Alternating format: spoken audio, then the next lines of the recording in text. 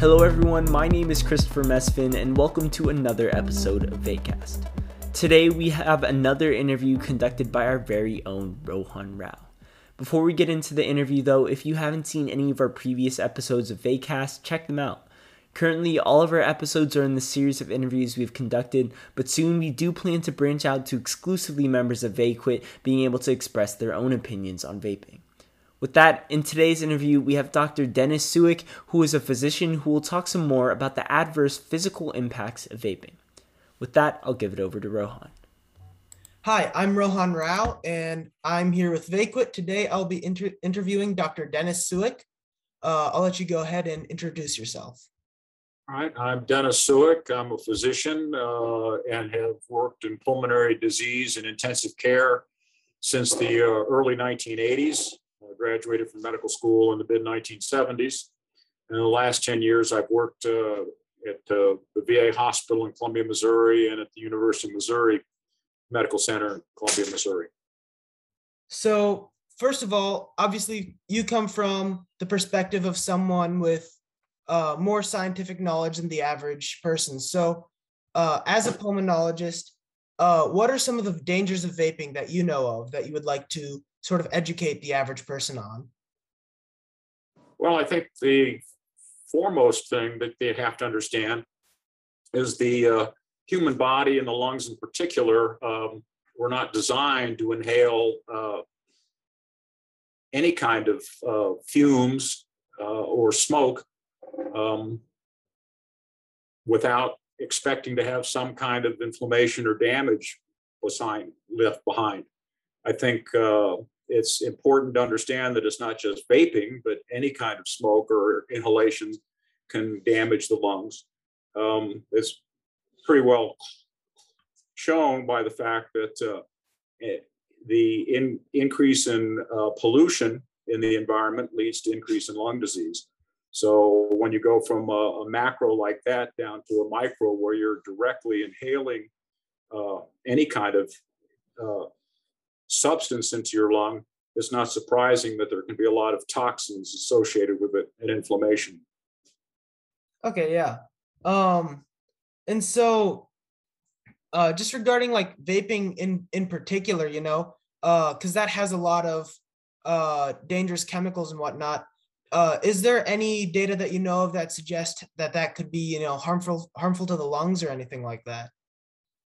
Well, I think the easiest way to approach this and understand it is tobacco cigarettes have been shown to be quite dangerous, and everybody pretty much accepts that. But, you know, tobacco usage was minimal until the late 1800s, and then it progressively increased. And it wasn't until mid-1960s that we had an absolute determination that it caused cancer. And so we're now almost 120, 150 years since tobacco really was introduced and increased. And now everybody accepts that it causes multiple problems. Vaping has only been around for maybe 20 years. And it's not surprising that there's not a lot of data that absolutely demonstrates the damage it can make and what percentage of the population who uses vaping will be damaged by it. But just knowing the physiology of inhaling any kind of substance, even substances that you can eat and drink, but when you inhale them can cause damage, it's not surprising that vaping can cause problems. So as of about a year and a half ago, the CDC reported that there had been 68 deaths directly attributed to vaping and over 2,800 hospitalizations directly related to vaping. Now, you can say that's a very small percentage, but you have to understand that it takes a while to accumulate epidemiologic information, and the demographics, until just recently, people wouldn't admit to vaping or admit to what they were vaping. And only in the last couple of years have they even come up with a description of what causes, what's labeled vaping-induced lung injury. It's called vaping associated e-cigarette vaping associated lung injury, EVALI, EVALI. And as of a year and a half ago, as I said, there've been about 3,000 people admitted to the hospital with that.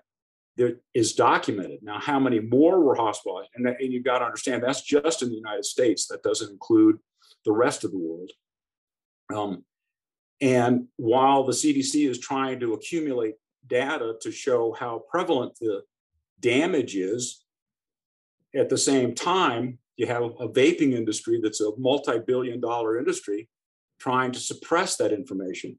And it's almost exactly congruent with the way the tobacco industry spent 70 years trying to make everybody believe that tobacco was a good thing to do and to smoking was not harmful.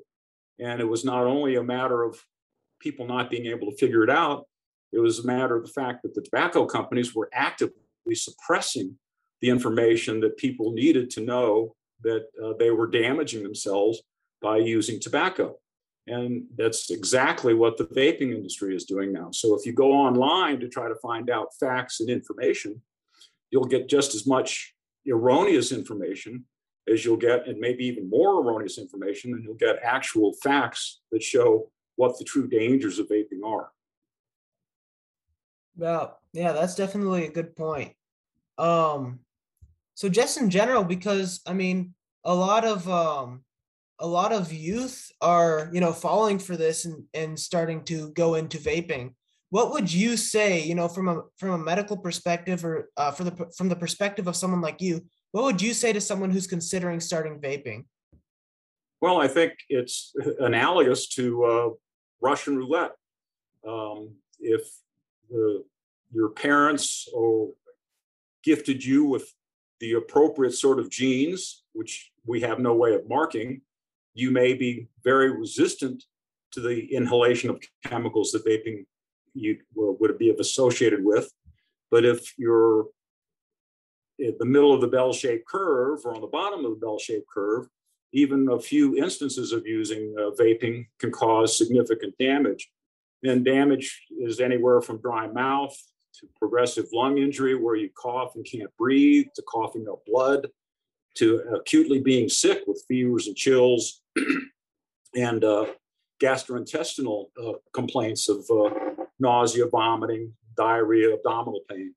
So it's easy to say, someone who is vaping and have no problems and in fact feels good from it, but there's no guarantee that if you take it, that you'll be equally happy, and you may have significant problems and wind up in the hospital and unfortunately may die.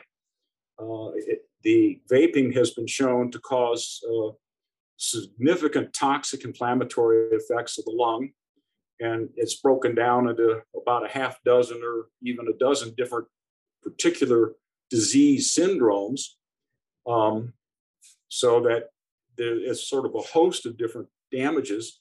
The short story is that you can't breathe and you cough, and you may or may not get better if you quit vaping.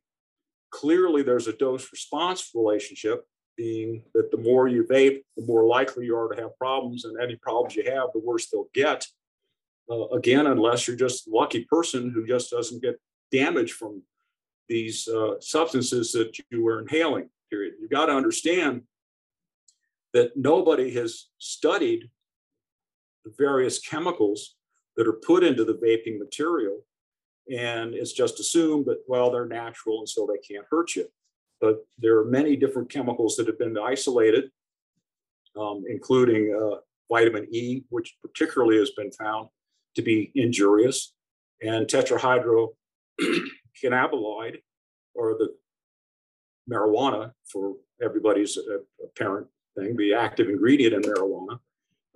Those two have clearly been associated with lung injury, and everyone in the industry says marijuana is good for you, and no one denies that marijuana can give you a high or maybe address anxiety or some other things, but it also has, if not an addicting property, a habituating property, which leads people to use more and more.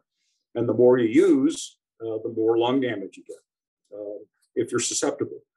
So just like tobacco doesn't affect 100% of people that use it, neither does vaping, but it's a significant percentage, we think, and we're still trying to find out what that percentage is.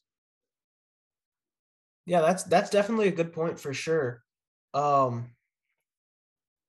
Yeah, just in general, do you have any other sort of remarks you'd like to make regarding this? Well, I think it's basically a matter of,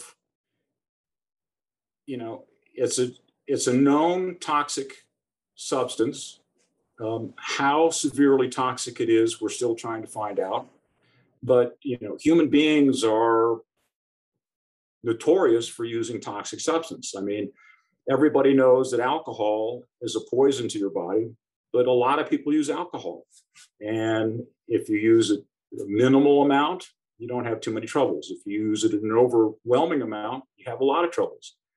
We don't know how much vaping smoke or vapor is needed to cause injury in the majority of people. It may be that you can get away with it, but again, if you're the unlucky one, just using it once may cause irreparable damage that you never recover from. Probably if you use it a little bit, you're better off than using it a lot, but that's true for almost all poisons and toxins. And so I would just suggest that using any kind of substance that your body can have an abnormal or a pathologic response to is just not real bright. Even if it apparently is cool or socially accepted by your peers, if your peers don't know what they're doing, then you're doing the same thing doesn't make for a happy ending, unfortunately. And having dealt with a lot of similar lung injuries that vaping causes, I can tell you that they're very unpleasant if you do survive them. And recovering from them is not the easiest thing, and sometimes you can't recover from them. I've not personally taken care of somebody with E-Valley, but I was sort of transitioning out of intensive care practice when it started really coming up. It really wasn't discovered until 2019, or at least labeled.